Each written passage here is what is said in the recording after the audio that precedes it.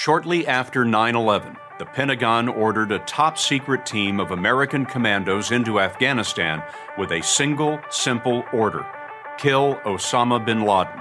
It was America's best chance to eliminate the leader of al-Qaeda. The inside story of exactly what happened in that mission and how close it came to its objective has never been told until tonight.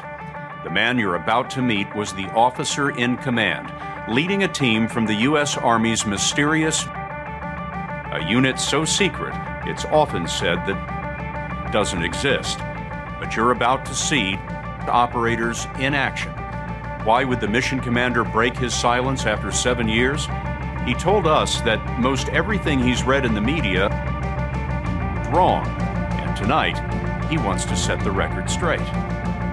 Our job was to go find him, capture, kill him, and we knew the writing on the wall was really to kill him. No one wanted to bring Osama bin Laden back to stand trial in the United States alone. In 2001, just 10 weeks after 9/11, he was a 37-year-old Army major leading a team of America's most elite commandos.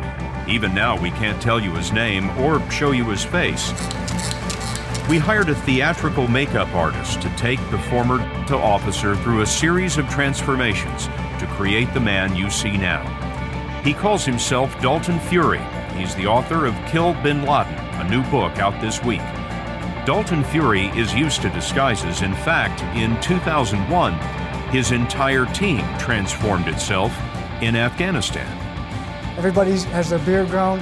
Everybody's wearing local Afghan clothing, sometimes carrying the same weapons as them. The idea was that if this all worked out, Osama bin Laden would be dead and no one would ever know that it was there. That's right. That's the plan. And that always is when you're talking about. And there was no mission more important to the United States. We'll smoke him out of his cave. And we'll get him eventually. Using radio intercepts and other intelligence, the CIA pinpointed bin Laden in the mountains near the border of Pakistan. Following the strategy of keeping an Afghan face on the war, Fury's team joined the CIA and Afghan fighters and piled into pickup trucks. They videotaped their journey to a place called Tora Bora. Fury told us his orders were to kill bin Laden and leave the body with the Afghans. Right here, you're looking at basically the battlefield from the last location that we had firm on Osama bin Laden's location. This ridge line is at about 14,000 feet, and back this way toward me is Pakistan. That's right. On a scale of, say, 1 to 10, 10 being the toughest, how tough a position is this to attack? In my experience, it's a 10. They developed an audacious plan to come at bin Laden from the one direction he would never expect. We want to come in on the back door. You were going to come up over the tops of the peaks? That's right. The original plan that we sent up to our higher headquarters, of course, wants to come in over the mountain with oxygen, coming from the Pakistan side, over the mountains and come in and get a drop on bin Laden from behind. Why didn't you do that? Disapproved at some level above us. Whether that was Central Command or all the way up to the President of the United States, I'm not sure. The military wouldn't tell us who rejected the plans or why. Fury wasn't happy about it, but he pressed on with the only option he had left: a frontal assault on bin Laden's dug-in al-Qaeda fighters. The team had only about 50 men, so the mission would depend on the Afghan militia as guides and muscle. Their leader was a warlord, a self-styled general named Ali. Ali told us, after about 30 seconds of discussion, he kind of listened to me ramble on, and then the first thing he said was, "I don't think you guys can handle it. You can't handle al-Qaeda in these mountains." Ali, second from the left, met with this CIA officer and accepted millions of dollars in cash from the agency. In short order, his Mujahideen fighters were escorting force into the mountains. Dressed like Afghans, the Americans maneuvered up the mountains, calling in airstrikes on al-Qaeda. By day, they would advance, but at night, they soon discovered that their Afghan allies went home. Well, I have to assume that if you started up the hills in Tora Bora and the Mujahideen took territory, they didn't abandon that at night. Oh, yes, they did. They gave it up to the enemy? Absolutely. Mujahideen would go up, get into a skirmish, firefight, lose a guy or two, maybe kill an al-Qaeda guy or two, and then they leave. It was almost like it was an agreement and understanding between the two forces fighting each other. Almost put on a good show and then leave.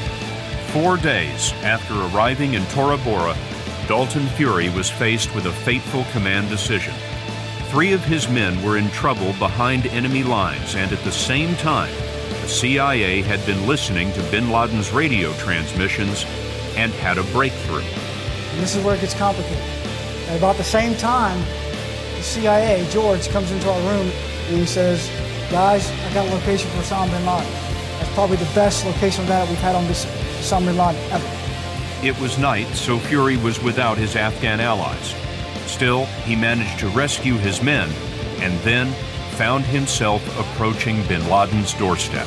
We're about 2,000 meters away from where we think bin Laden's at still, from where we're at. Now we have to make a decision. Fury had 2 choices: advance his small team with no Afghan support or return to camp and assault in the morning.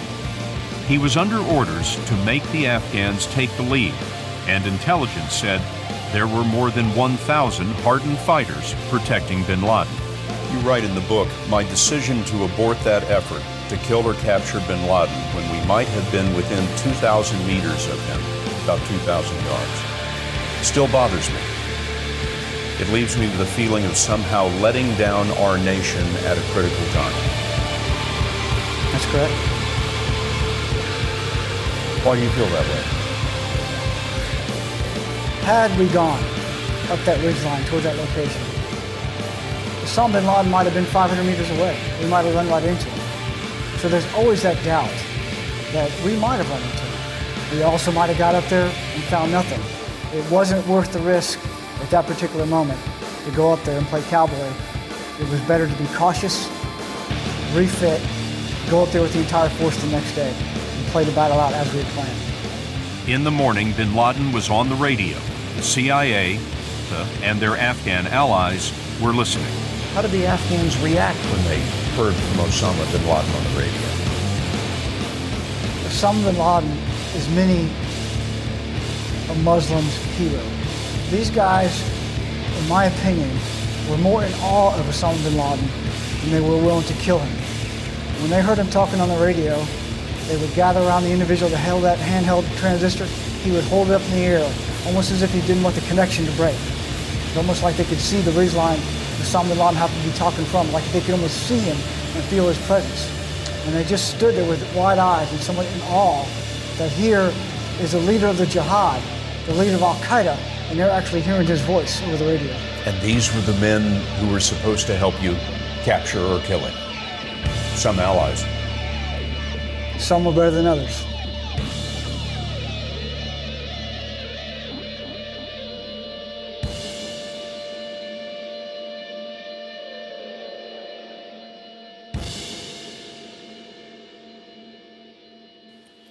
Welcome to the Global Recon Podcast. I'm your host, John Hendricks. I have a special guest on with me for this episode, Jamie Caldwell. And Jamie served in the United States military for several years. We'll walk through a lot of that. Jamie, how's it going? Good, man. How are you? I appreciate you having me on, man.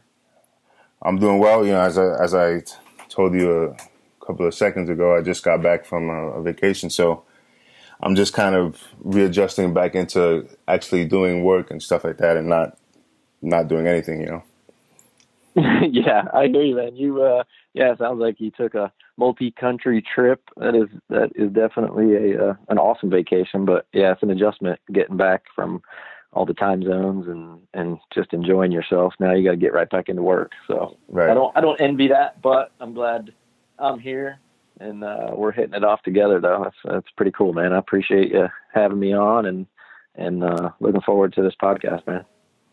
So I would like to start with kind of walking through your career in the military. If we can start like from the beginning and what motivated you, and then sort of walk through it a little bit. Yeah, man. So I guess from a young age, you know, just being a kid, you know, growing up in the 80s.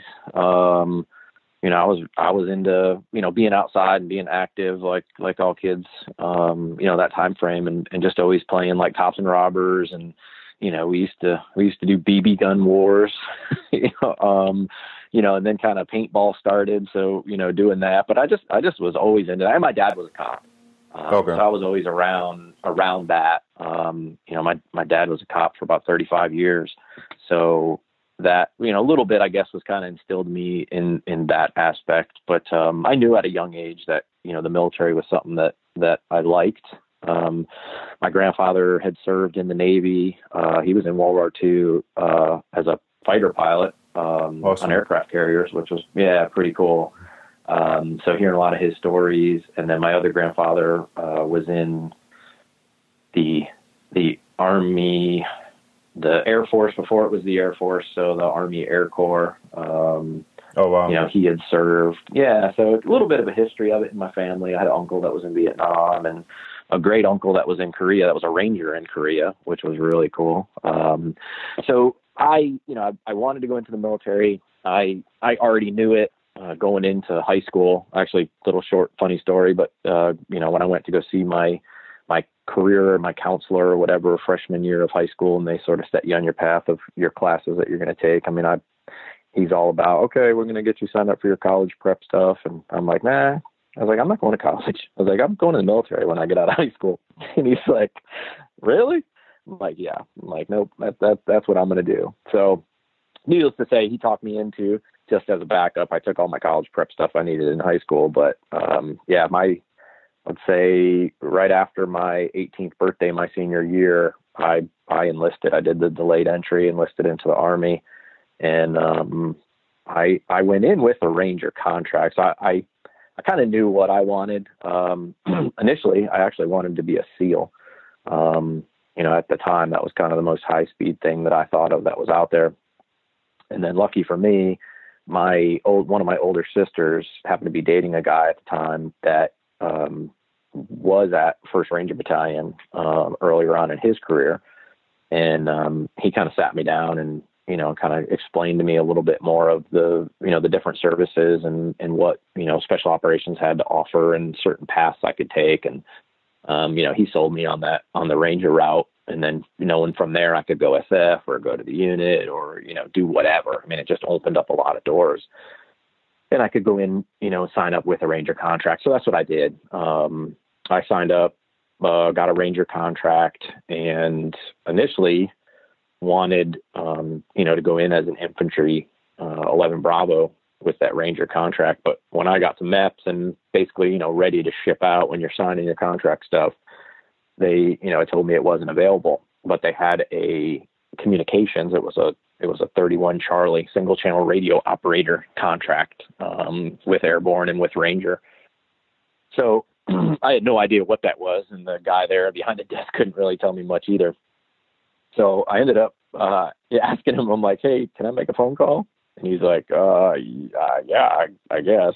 So I left the room and I called my brother-in-law and, asked him about it. And he's like, oh, hey, yeah. He goes, no, take it. He's like, you'll actually learn a skill. You'll have something that's useful later on in life.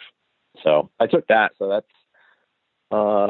that's how I sort of started out. I went to Ranger Battalion. I ended up getting the 1st Ranger Battalion after I made it through Airborne and, Ranger selection. Went to 1st Ranger Battalion down in Savannah, Georgia. And I was a commo guy there. And a few people have seen that and sort of commented on some of my posts on Instagram on my 1 Minute Out page where I'm in like a Class A uniform and you can see the signal crest on my Class A uniform. Some people have picked that out. But yeah, I was a communications guy in a line company in Ranger Battalion. I was there for about 7 years and then, wanted to do more. I knew that there were other things out there and I had actually met the Signal Squadron Major, the Signal Sergeant Major from Signal Squadron. I don't know, about 6 months or so prior to me moving out of Ranger Battalion, and he invited me up to come up, to the unit as a commo guy. And it was very interesting because I enjoyed the commo stuff. I mean, I've always been into the technology piece of everything. And I ended up calling him up and, was looking at coming up there. And he asked me one question. He said, we'd love to have you. We think you'd be a great fit up here. He said, have you ever thought about being an operator? And I said, yeah, I thought about it. And he said, well, do me a favor. He says, go to selection first. He says, just try it. He goes, if it doesn't work out, he's like, I'll be on the board or I'll be there. He said, we'll grab you up in a heartbeat. And I'm like, all right. So I went through the whole process. You mean to go, like, even if you fail the selection, to go as a commo guy?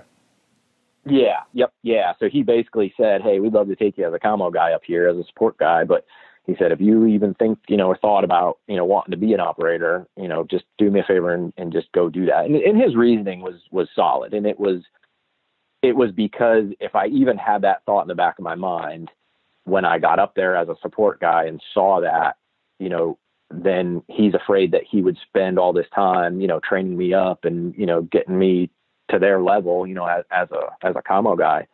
And then I would say, hey, I'm going to selection now, and he'd lose me, cause there's we'll get into that later, but there's a lot of guys in the building that are support guys. They come up there as support guys, medics, commo guys, whatever it is. And, even we've, had some guys that were cooks or, whatever, and they decide, hey, you know what, I want to go for it. And they go to selection, and, if they make it, then, they no longer, they're no longer a sport guy there. They made the process and now they're an operator. Right. So he was afraid that may happen. And I totally respected that and said, yeah, let me give it a shot. So I did, went through that route, went to selection, made it. And, I'm glad he, kind of pushed me on that route first. But yeah, made it and, was at the unit for about right at like 14 years. And, then, ended up retiring out of there, retired out, at 21 years and some change. And, now just enjoying life, probably busier now than I was when I was in, but it's all good. It's everything I want to do now, Right. Yeah. Okay. So, you touched on selection a little bit. So I'd like to talk to you about it and, what the preparation is like mentally for it. What's the right attitude and what do you think is needed to succeed at the highest level of special operations or combat arms? Right. It's a great question. And I get asked it a lot. I get a lot of guys that hit me up, on Instagram Messenger and stuff like that are, wanting to take a similar path and asking, what can they do? Are they the right person? And, it's weird. There is prep, things that you can do to prep to get ready. There's obviously a big physical aspect to it, and it's a big mental aspect to it. And that's what's pretty neat, overall about the unit is you walk down the hallway and, there's such a wide range of people in that building, doing different jobs, but especially as operators. It's not the cookie cutter guy that most people think, 6 foot bodybuilder, just go getter, hard charger type person. There's a big range, and I don't fit that mold at all. I'm 5 foot nothing. I work out quite a bit. I stay in shape. You have to. But yeah, it's different. And there's a lot more guys like me than there are of the big muscle head type 6 foot plus guys that you usually see portraying special ops guys in the movies. Not necessarily like that, but as far as prep goes, you definitely need to be in great shape. And there's things you can do to prep prior to going. And, if you go through the briefing and, you're serious about it to someone out there that's looking for that path, when you go to the briefing and you talk to the recruiters, they're going to give you everything that you need to succeed. They're going to give you a train up program and everything. And overall the course, selection is set up, to give you every opportunity to succeed. We select from everywhere, in the military, any service, any MOS, it doesn't matter. And, we know that you're going to get guys showing up there that may not have looked at a map or done land navigation since basic training, just different things. So it's a crawl, walk, run, course. And, it really, it is I think it is the best course in the military, just by the way it's run, how professional it's run, and they give you every single tool, and they will teach you everything you need to know to be successful in that course. So, you'll get everything that you need. You just have to come there with a good attitude, be in good shape, and, don't quit. That's kind of the biggie. There's not really a special sauce for, what somebody could give you or information. You could have all the information in the world, but if you're not the right person that they're looking for, then, you're not the right person. That's kind of what it comes down to. There's no quota. There's no certain numbers that they need to meet. I think my class started with, close to like 130 guys. And there was like, maybe 20 of us at the end, just selection, that ended up making it through. And then, then you go to OTC, and then you have, you lose, guys in OTC. And there's some classes where there might only be one or two guys that graduate, that finish, because those were the right one or two guys. That's it. I mean, my class, we had 8 that finished. That was it. And that's kind of low. But it varies every class. There's no certain number. It's the right guy. They pick the right guy for the job. So you spoke about before, you kind of touched on there's a physical aspect, and then obviously it's mental, and you need to be the kind of the right person. But do you feel like you get to a point where it doesn't matter how good of a shape you're in, you have to mentally just be that person? Oh yeah, big time. Yeah, if you could be in the best shape in the world, and that's only going to get you through the physical parts, but it's the mental piece that breaks people down. It's the bits of not knowing, and there's things that obviously just can't get into with the way selection is set up, but it will test you mentally, and it gets a lot of guys. It's just the part of it is just the not knowing, and it's unique the way it's set up, because it's testing you there, but it's making sure that you're the right person, so that downrange, when you're off working in a foreign country, on your own, doing things, that you're comfortable. You can't have a guy that's spazzing out. I mean, take scuba school, for instance.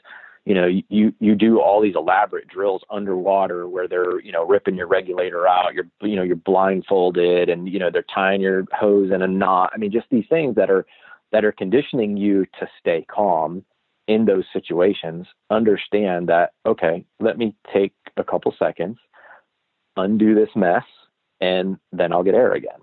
I mean, it's the same thing, just kind of, mental process of being able to work in any environment, whether it's on your own or one other person, or being in different situations and being able to calmly think through, high risk scenarios and get yourself and your mates, through it and out of it, and have mission success.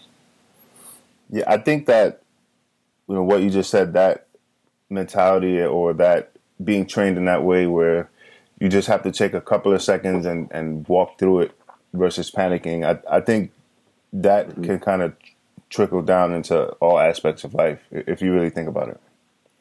Oh yeah, it definitely does. I mean, it's, and you see, everybody has those friends that, well, it doesn't matter what you're doing. You're out just having a good time, or you're, doing something, and that one dude that's just kind of wigs out about everything, and, has anxiety, has this, that going on. You're just like, man, that dude's the best. It's like, yeah, I would not want to be downrange with that guy.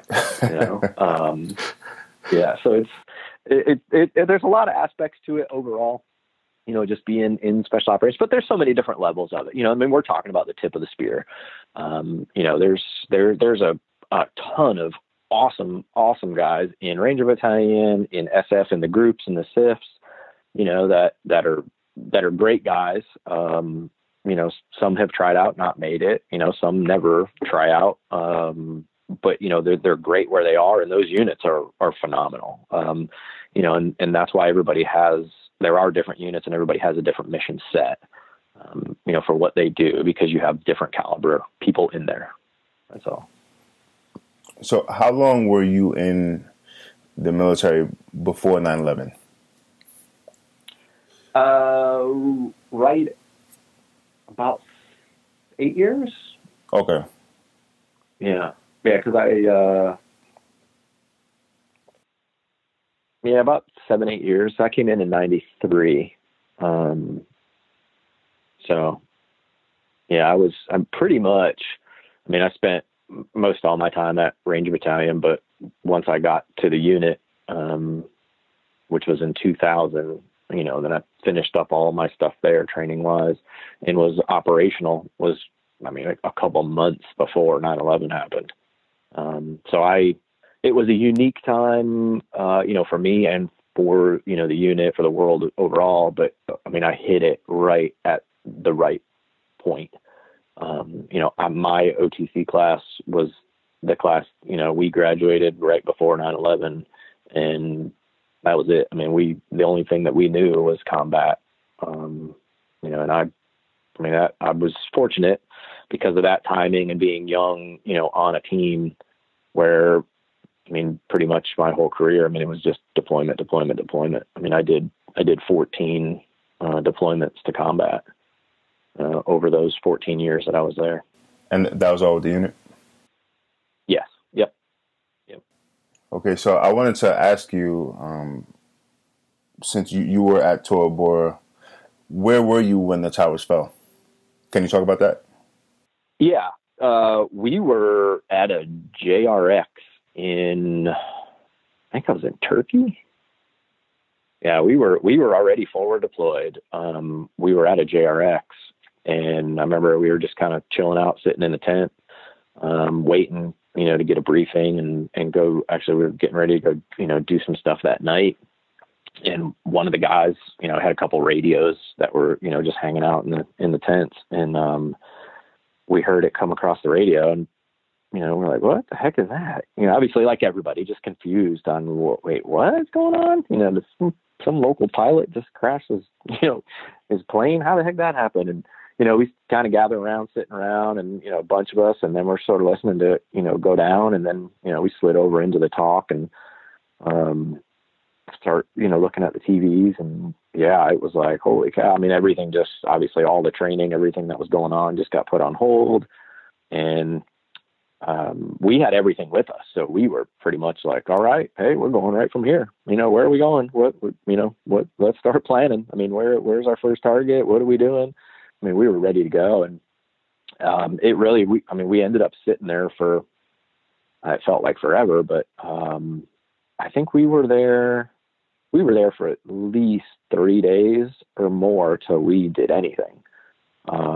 Trying to figure everything out, figure out the moving pieces. And that, was levels above us, just seeing who was going to go where and what we were doing. But we ended up flying back home.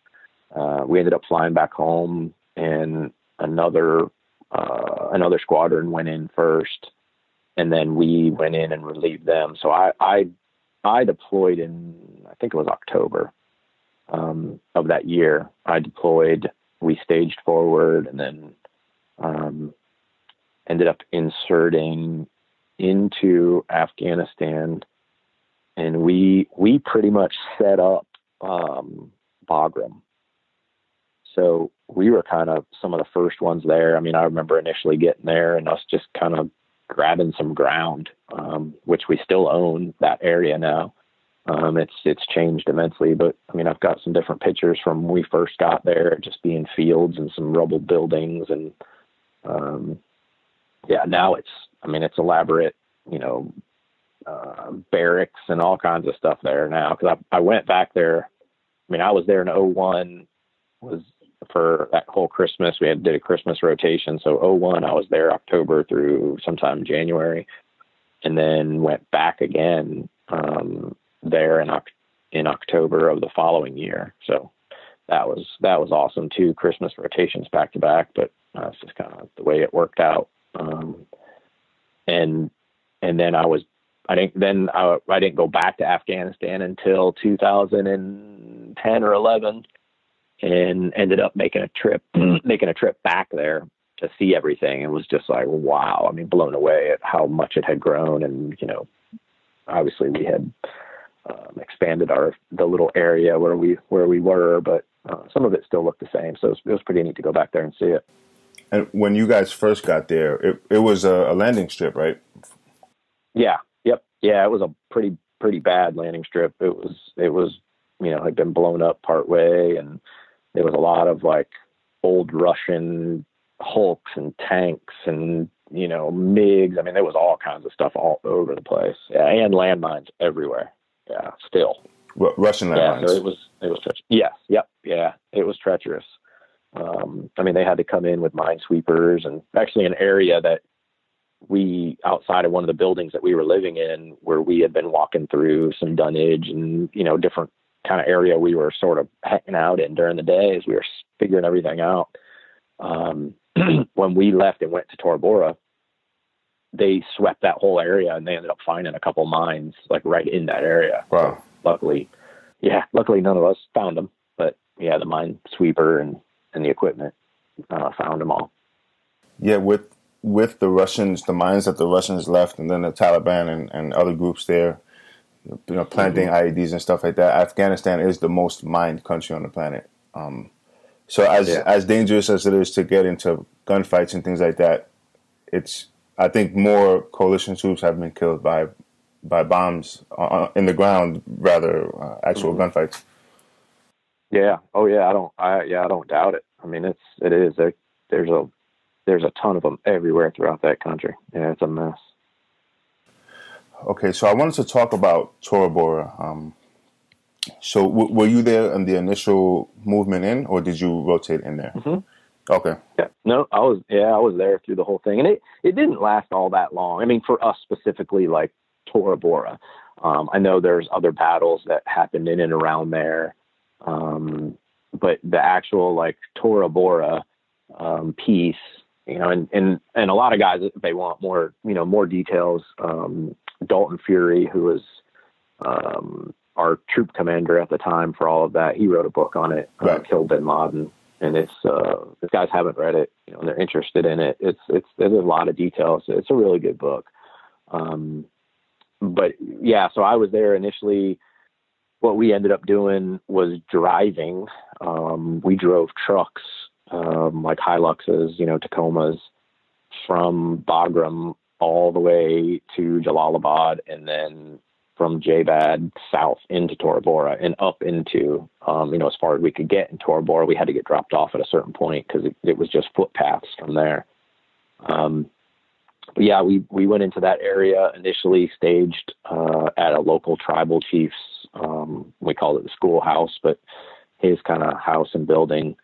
And we sort of planned from there. And then we actually inserted twice. The very first time we had to turn around, we got turned around by the press. It was pretty big for the locals and the local tribes, especially the guy that was kind of hosting us and provided us a couple guides, that there was no U.S. presence there. And there was a hill that you could see from where we were, but we called it Press Hill. Right. And it was littered with media. I mean, 24/7, because there was tons of like just different shelling and, different stuff going on at the base of the mountains there in Tora Bora, and a lot of activity because that's where Bin Laden was. And it was littered with press. And the first time that we tried inserting, we were dressed in local garb and just kind of sitting in the back of the pickups and, covered in, some blankets and just sort of trying to blend in. And we had to get through that area in order to get to where we had to go. And the first time we went through, we just got mobbed, and we ended up just turning around and coming back. And we inserted again the second time at night, and, we're able to kind of get through there. But there was a couple pictures that leaked out of some guys, sitting in the back of those trucks, and, it was like, hey, is this Americans? I mean, yeah, it was some media stuff that people had to deal with other than us, but, it was kind of a pain in the butt. The press was a pain in the butt through the insertion, and then when we were coming out of Tora Bora too. But, we inserted in, and and basically just chased bin Laden. We heard him on the radios. We knew vicinity of his location. We knew where, a bunch of troops were. So it was just continued, firefight, not necessarily direct fire, but, calling in munitions just 24/7 on these guys all up in the, this huge mountain range, and just advancing forward and advancing through those positions and just keep taking ground. And, we had aircraft stacked. There were times that they were like stacked 10 high. Coming from all over the world to just come in and drop bombs there. We dropped, I can't even tell you how much number wise or poundage wise, but it was just ungodly. How much we dropped there and how much we destroyed that place. It was crazy. But what's kind of neat, here's a little backstory. I think it's mentioned in the book, but this whole, everybody sees this Molan Labe type thing, and it's sort of, I guess, with this whole global war, everybody sort of adapted it and uses it, and you see it everywhere.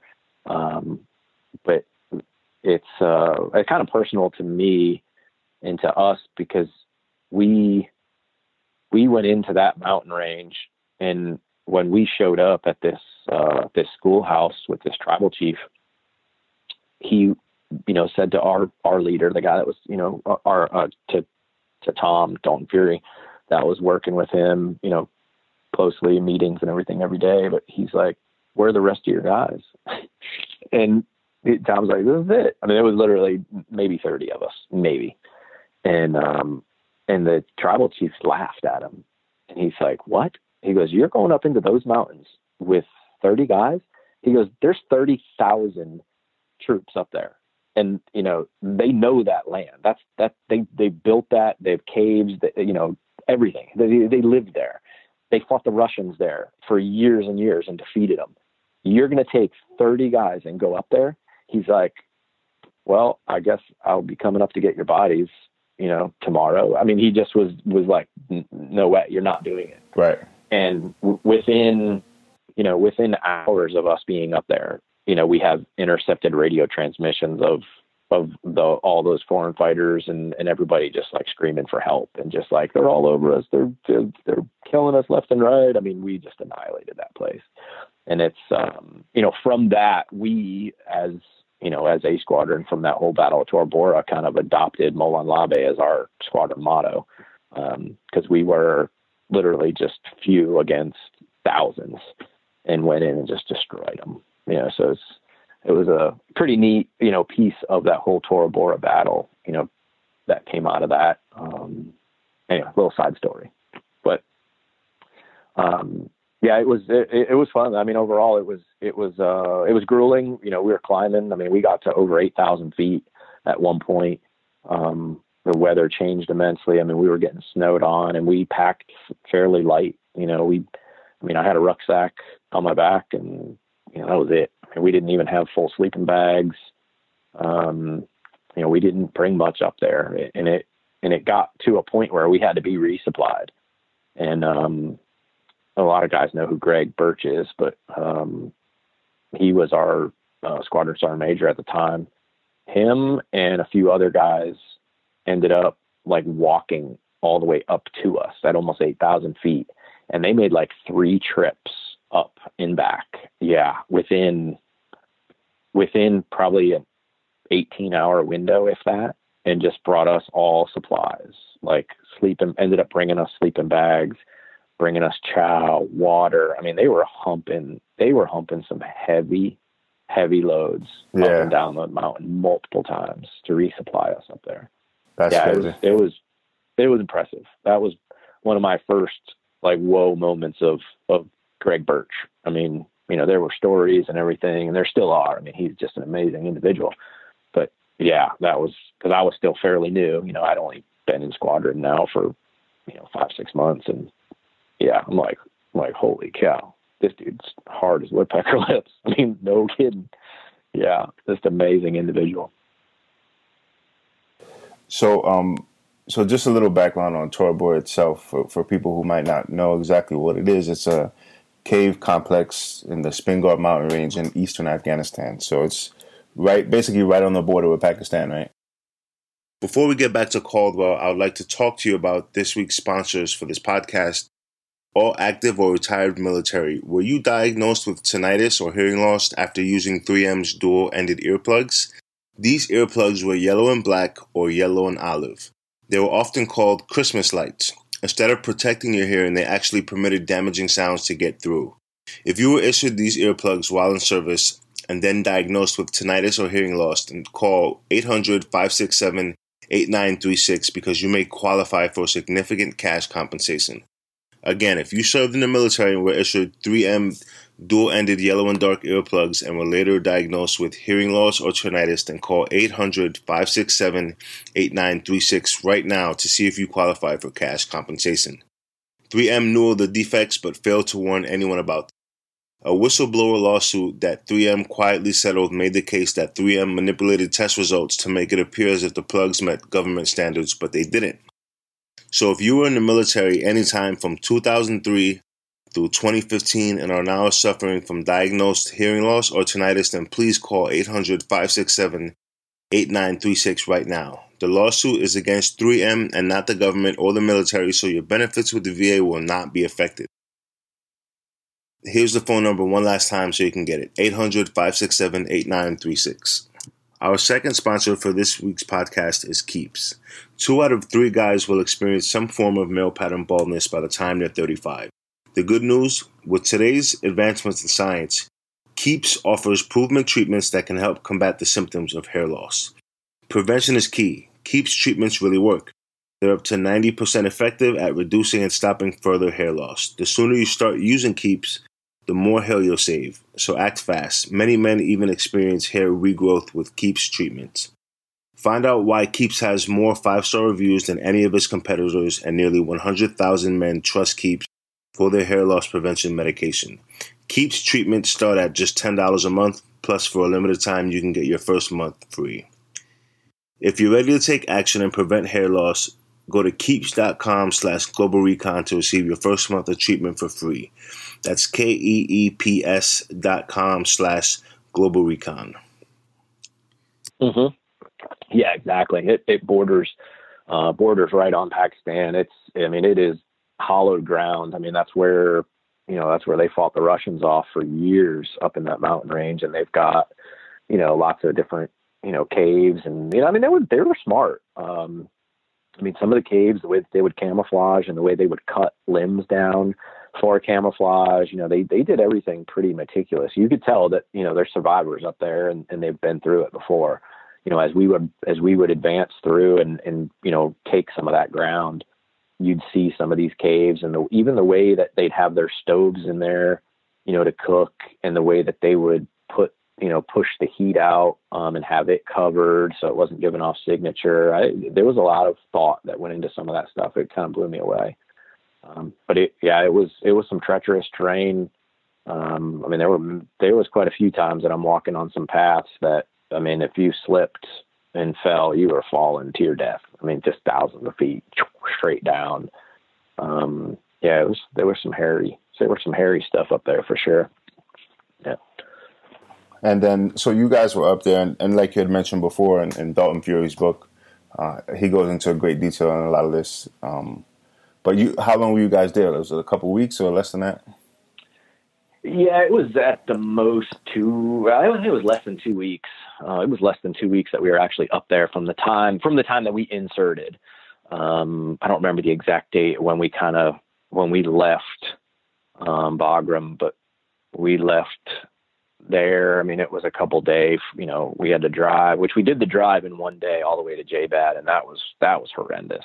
Just figure. The roads weren't necessarily roads. They were nasty. Just trying to navigate our way all the way there. Took a full day, and then we overnighted, and then we moved our way to the schoolhouse at the base of the mountains and spent a few days there, and then getting into the mountains, and then actually up in the mountains and fighting, and then the process of coming back out too. So yeah, it was, I mean, overall, I think it was over 2 weeks total, but actually up in the mountains and everything was a little less than that. So ultimately, you guys basically had them on the run. I believe a lot of them did end up surrendering. A lot were killed, and then other people just fled, which I think most people assume into Pakistan, including bin Laden. Yeah, he snuck out that backside, and it's, you know, it's all in the book, but it was basically, we were bombing the crap out of them. Bin Laden was injured. We had hit him, you know, with some stuff, and they got smart, and they basically said, hey, you know, they came across the radios and said, hey, if you give us I think they wanted like a so many hour window of, you know, just ceasefire, and they were going to send, you know, like 3,000 troops down through the valley that were going to, you know, surrender and blah, blah, blah, blah, blah. And, you know, we there on the ground were like, hell no, you know, Right. We're going to continue this fight because we're kicking your ass. But higher above us, so I don't even know how high it ended up going, but they're like, okay, you know, they got 2 hours, I think it was, that they gave them. So we stopped everything, and, you know, of course, still at 1 hour and 59 minutes, at that point, we had maybe seen like 10 dudes that came down through. And right at that 2 hour mark, it was like, this is me, fire mission over, and just started annihilating them again. But in that window, it was a bunch that, you know, including bin Laden, that just snuck out the backside into Pakistan. Right. And I think, wasn't it the Afghan warlord who agreed to that, I think, if I remember correctly? There was multiple. So in that area, you know, we worked with one particular warlord, tribal chief, but there were others in that area. You know, and they had always had to intermingle, you know, fighting between the different warlords in that area.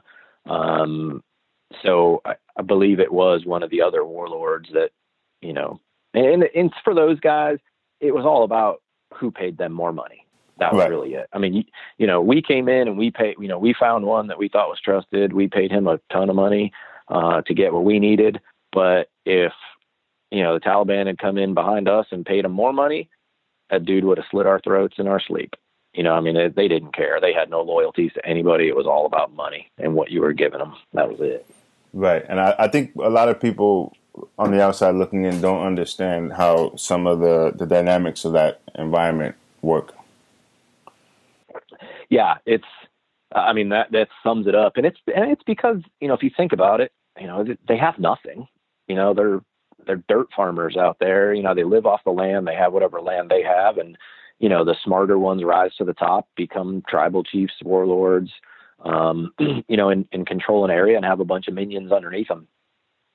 And, you know, they beg, borrow, and steal for everything they got. When somebody comes in, you know, with a heavy pocket and they just see, okay, I can make my life and my living better. Sure. What do you want? You know, I'll do whatever you want. That's, you know, it's the old, I mean, wild, wild west, you know, I mean, it's every man for himself out there. Right. Okay. I also wanted to talk to you about leadership, good leadership versus bad leadership. I'm sure it's something that you've seen throughout your career. Can you give examples of both? Yeah, it's, I mean, obviously I would say very fortunate. I mean, I worked for everything I had to get where I was, but, you know, coming in initially to Ranger Battalion, you know, you're already coming in with guys that have volunteered numerous times to be there. So they want to be there. You know, so there's, you know, great leadership throughout, you know, Ranger Battalion. I had some great, people immediately above me, you know, E5s that you know, would push me and mentor me, and, you know, all the way up to, I mean, I remember, you know, some great, even company commanders, you know, that were good.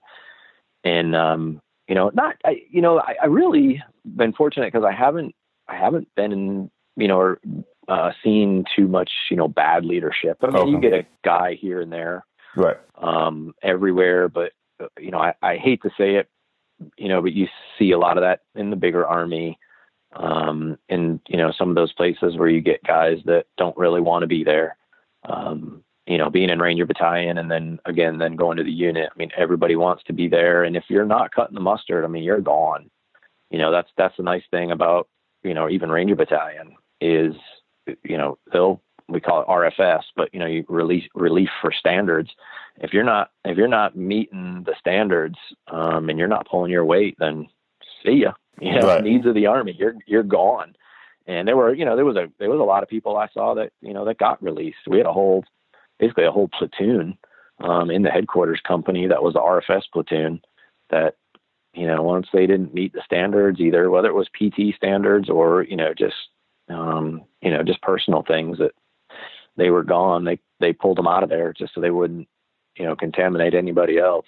They were put in their own platoon and, they did their own thing until their orders came to go elsewhere. But, as far as just good examples, I can recall, prior to me being a team leader, at the unit, other team leaders that were there. I mean, the team leader that I worked under was a great dude. One of the other team leaders that I was in the troop together with was a great guy. And, I remember going into planning sessions with them and watching the way that they would break down like a target.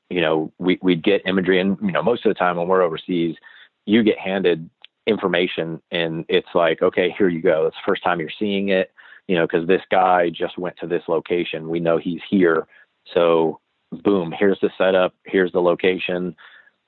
We're out of the door. We're leaving in less than 30 minutes. So what are we doing? And, to watch these guys break this down and just say, okay, hey, A team, you're going here, B team here, C team here. I need an aircraft to land here, here, here. We have the pilots in there, and they'd go, yep, I can put one there. Yep, I can put one there. Or I can't put one there, but I can put it here. Or, we could faster up there. I mean, just knowing everything in the experience and watching them break it down, was amazing to me. I was like, that's what I want to be like, and I would go into every one of those sessions and just learn, from them. And then, I felt like once I made that jump and then, became a team leader, that, that was my strong suit. Was we would get, we'd get a target, and it was like, okay. And I'd jump right up there and go, okay, boom, boom, boom. Here's what I want. I need guys here, this and that. And pilots, would give me the okay or not, whether they could put them there. And that was it. We were out the door. I wasn't big on planning. I didn't like it, to sit and do any type of elaborate plan, because it was always going to change when you hit the ground. So, all I needed to know was where the aircraft could put me, and then which team had, which entryway. And that was it. We'll figure it out, when we get there, and adjust as we hit the ground and we see it. But, those guys were immediate, great example, leadership examples for me. Was just the way that they did that.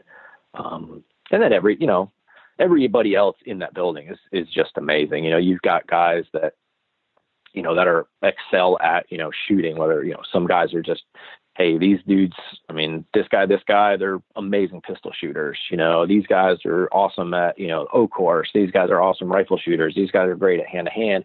You always had certain guys that were just, the top at those little things. And, I would try to, spend time with them, just, hey, what are you doing today? Hey dude, let's go to the range. Let's go shoot, go shoot with those guys, or go run the O course with this guy. And he'll teach me his little tricks on, why he's faster than everybody else, how he's breaking down the obstacles and, all these little things. So it's neat. And advice wise, for different listeners out there, I'm sure everybody's seen it, and it, may not be military. Maybe you're a cook at a restaurant, and, you're a fry cook, but you want to do more. And, you've got this guy that's that's the grill dude, and he's awesome on the grill. I mean, put in the time and go pick his brain, go work a shift with him on the grill.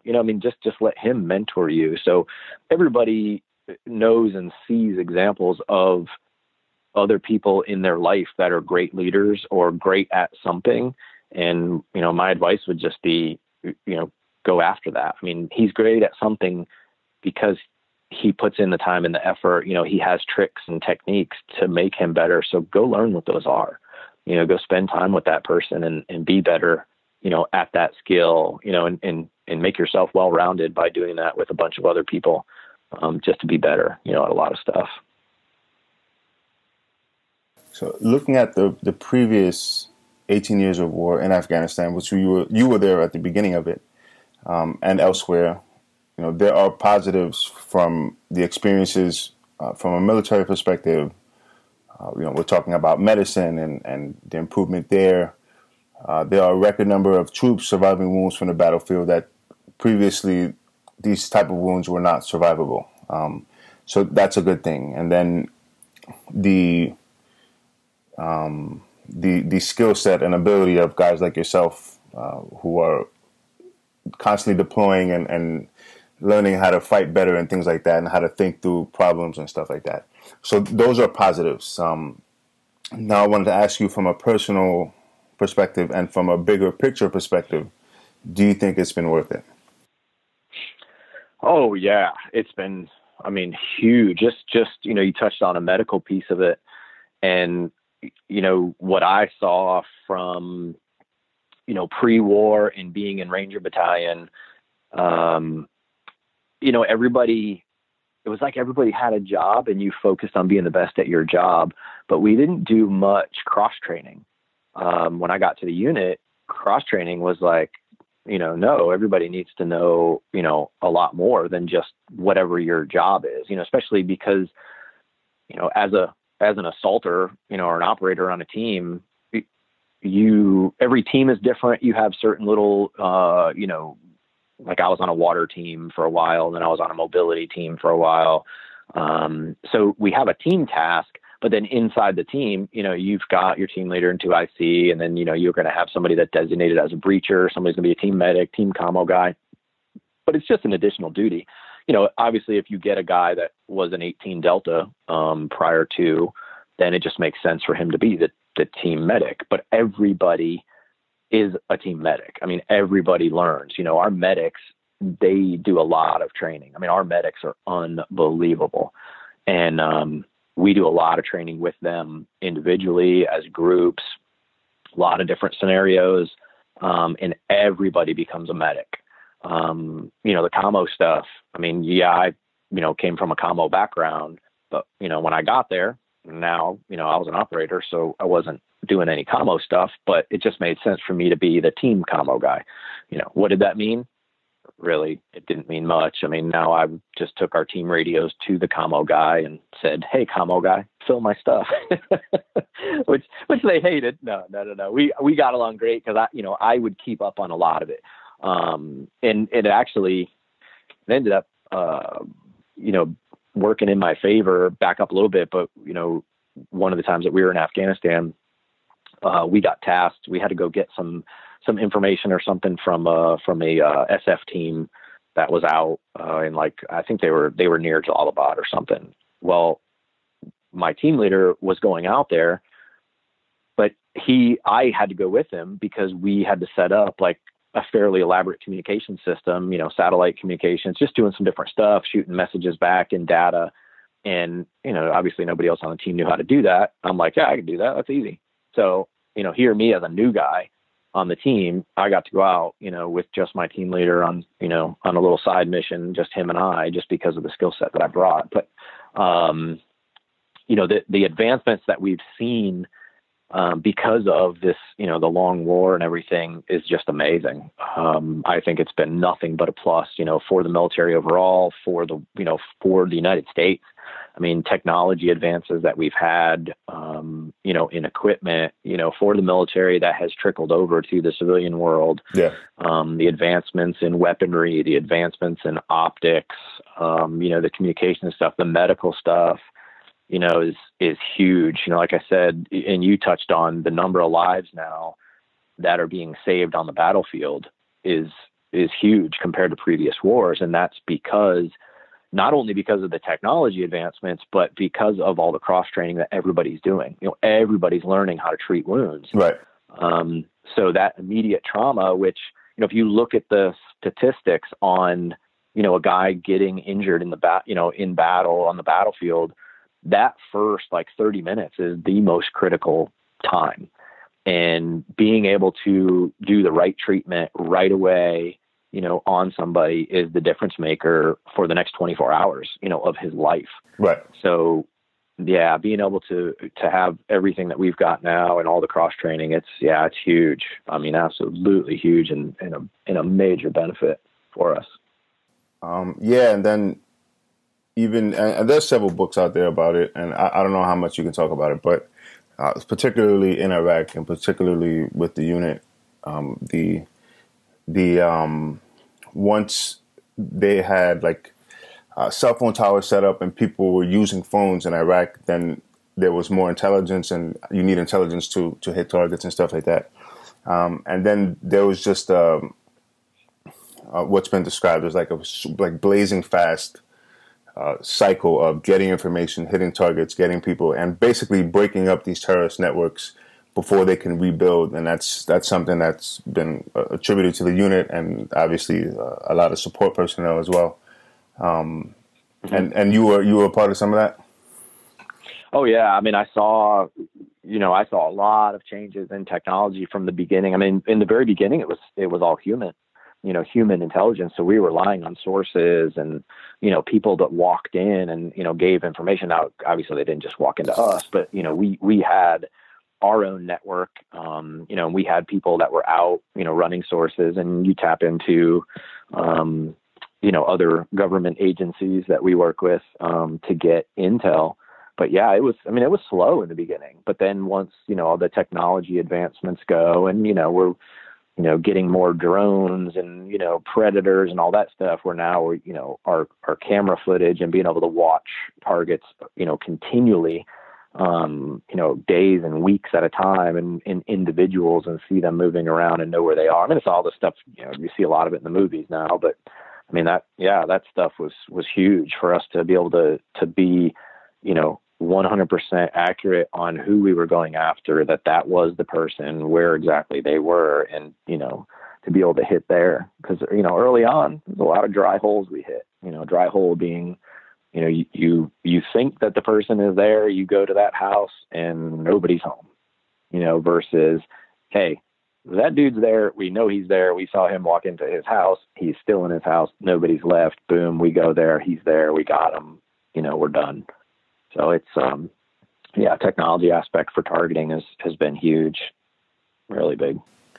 And throughout your career, particularly in combat, did you have a lot of experience working with other units, or even allied nation militaries? Yeah, we would. I would say probably the most we worked with was the SAS. Right. And those dudes, I absolutely love them. I mean, I worked with them quite a bit through my career and built some good relationship with those guys. I still keep in contact with a chunk of them. And they are phenomenal. I mean, our unit was based off of their model and them. And, the only difference between us and them is technology, really. Because of the advancements in the United States with night vision tubes and lasers and different stuff, we've got some better companies here, than they have access to. And it's just goes into, different international trade regulations and things. But, our equipment overall is better than theirs. But as far as people go and actual, soldiering and troops, I mean, they are awesome. They are unbelievable. Yeah, they are great guys to work with, for sure. So now I would like to talk about your transition out of the military, how it was for you. We can talk about 1 Minute Out, and that's a company that you run. So can we talk about some of that? Yeah. So I got out December of 2014, and after 21 years and obviously, 14 years of that pretty much being, combat, I wanted to just walk away from it all. Okay. I needed a break. And, you know, I've always been into fishing since I was a kid. You know, I grew up fishing, enjoyed it. When I got stationed in Savannah, Georgia, I really got into bass fishing and then started doing competitive bass fishing with tournaments and everything. And it kept growing, and my passion for it kept growing and growing. You know, obviously it got hard to compete between all the deployments and everything, but I still made it work. And I actually saw this as a possible retirement plan. Okay. And that was my plan. I mean, when I was getting close to retirement, I mean, I started professionally bass fishing. So sponsors, you know, boat sponsor, motor, electronics, rods, reel, I mean, everything, truck and boat wrap. I mean, I was fishing at a professional level, you know, my last couple of years while I was still in. And I pretty much walked, you know, when I retired out of the military, I went straight, you know, full time, professional bass fishing and saltwater. I competed with the Under Armour fishing team. Under Armour was a big sponsor of mine for years. And, I competed on the Under Armour fishing team on the king mackerel side. We did the Mercury Pro Trail and the SKA stuff, but I mean, we won a bunch and, you know, did real well. And, you know, and I was doing well on the bass side. And I still do. I don't saltwater fish competitively anymore. It just got to be a lot. I mean, I was traveling a lot between doing the both. So I still bass fish. I still competitively bass fish, still, you know, run around with my boat wrapped and, you know, I've got, which is pretty cool because, you know, with the contacts and everything I've made, you know, in the military, I've got some really good companies that back me, you know, on the fishing side. Nice. So like, you know, Black Rifle Coffee Company. A lot of people know who they are. Right. But you know, they're a big sponsor of mine. Multicam, sponsor of mine. CNG Holsters, you know, they're a sponsor of mine. So bringing some of that, you know, tactical industry, Oakley, you know, everybody knows Oakley Standard Issue, that type of stuff. You know, they take care of me. So I've built some good relationships to do that, but I also, you just can't get away from it, you know, the whole tactical piece.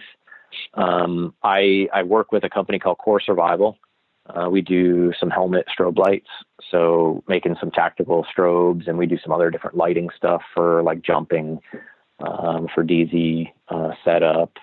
So I work with them, and then kind of through that, you know, being at some of the different shows, meeting a lot of SWAT guys, and just their need for training. You know, conversations would go to, you know, yeah, we need to get some training. They don't, you know, they just don't have it. They don't have the budget for it a lot of times, or the ammo, but, you know, the guys want it and need it. And then the more guys I ran into, SWAT teams that have night vision or looking to get night vision and just have no idea how to use it. That's sort of where, you know, some of this came from with, you know, with my company, with 1 Minute Out. I started 1 Minute Out, as a few things, I guess. It was a message, you know, initially that I wanted to push. You know, 1 Minute Out is kind of about, you know, living like you're 1 minute out.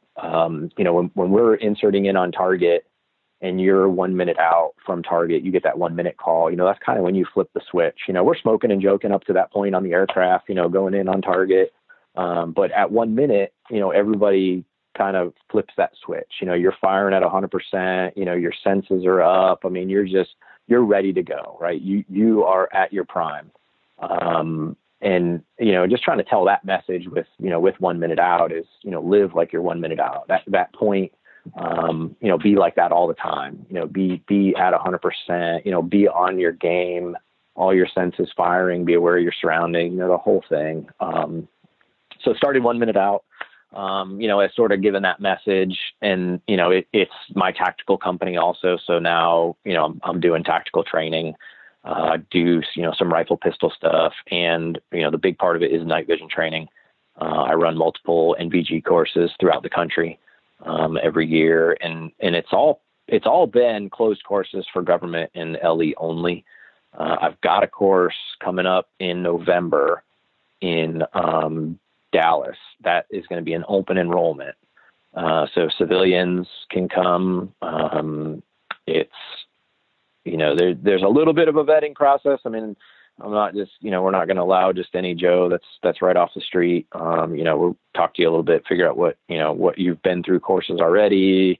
And you got to have your own equipment. I don't have anything to rent at this point, but the goal is to get a bunch of my own equipment so guys can just show up and go through the course, and rent the equipment too. But November in Dallas will be the first open enrollment NVG course that I'll be teaching. But we go through a little bit of PowerPoint, just kind of teaching guys what night vision is, and then we go through the equipment, everybody's equipment, make sure that they're, they know how to use it, functions, they're comfortable with it. And we'll go out on the range in the day and do some different rifle and pistol drills, just make sure everybody's comfortable. And, I'm good that everybody's, knows how to handle their weapons and is familiar with all their stuff before we go and roll into the night, and then we'll go through the night stuff and we'll do, some night vision work, rifle, pistol. We'll do, white light stuff with rifle and pistol, just different transitions,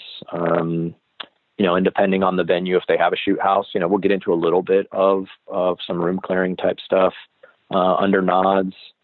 But it's pretty good. I mean, I've been doing it for a couple of years now and had some really good feedback from it. And it's fun to do, for sure. And we'll see, hopefully it'll continue to grow and expand. But yeah, so that's kind of been my transition out is running 1 minute out, working for Core Survival and doing the professional bass fishing gig. And, it's not bad. I'm not complaining. I had a great career and now I'm out, busy, but doing what I want to do, doing what I love and having fun. So if there's anyone listening, either law enforcement or civilians, and they're interested in maybe taking a course or getting in contact with you, where can they do that?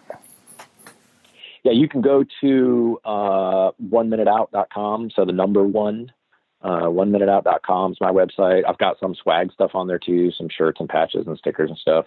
But the course information is on there under training courses. You can hit me up on my social media. Instagram's probably the best. You can message me on there and I can send you, info to where to find the stuff. Or some of the course information is also on emergingtacticalsolutions.com. So Pat Hickox is a guy that I hooked up with a couple years ago through Core Survival. He's a prior military, law enforcement, and he's been running NVG courses for quite a few years now, all around the country. So him and I partner up on a handful of courses throughout the year, and he'll have all the different stuff and information on his site. Plus, he's got a lot of gear.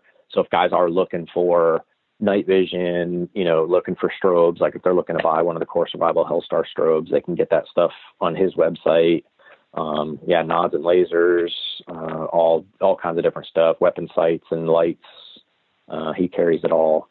Sort of a one-stop shop there, but that's emergingtacticalsolutions.com. Awesome. So it was great to actually get to speak to you and sit down and do this and walk through some of your career a little bit. I know the audience is going to appreciate it. And again, for people who are interested in getting a fuller picture of Tor Bora, they can pick up Dalton Fury's book, Kill Bin Laden. And, like I said, it was great to talk to you, and I just want to thank you for doing this and thank you for your service as well. Yeah, thanks, John. I appreciate it, man. Thanks for having me on. I'm glad we got to put it together, and man, I hope guys like it, and definitely reach out to me, hit me up on social media, and even if you listen to the podcast, just hit me up, tell me that you heard it, and hopefully we do it again soon.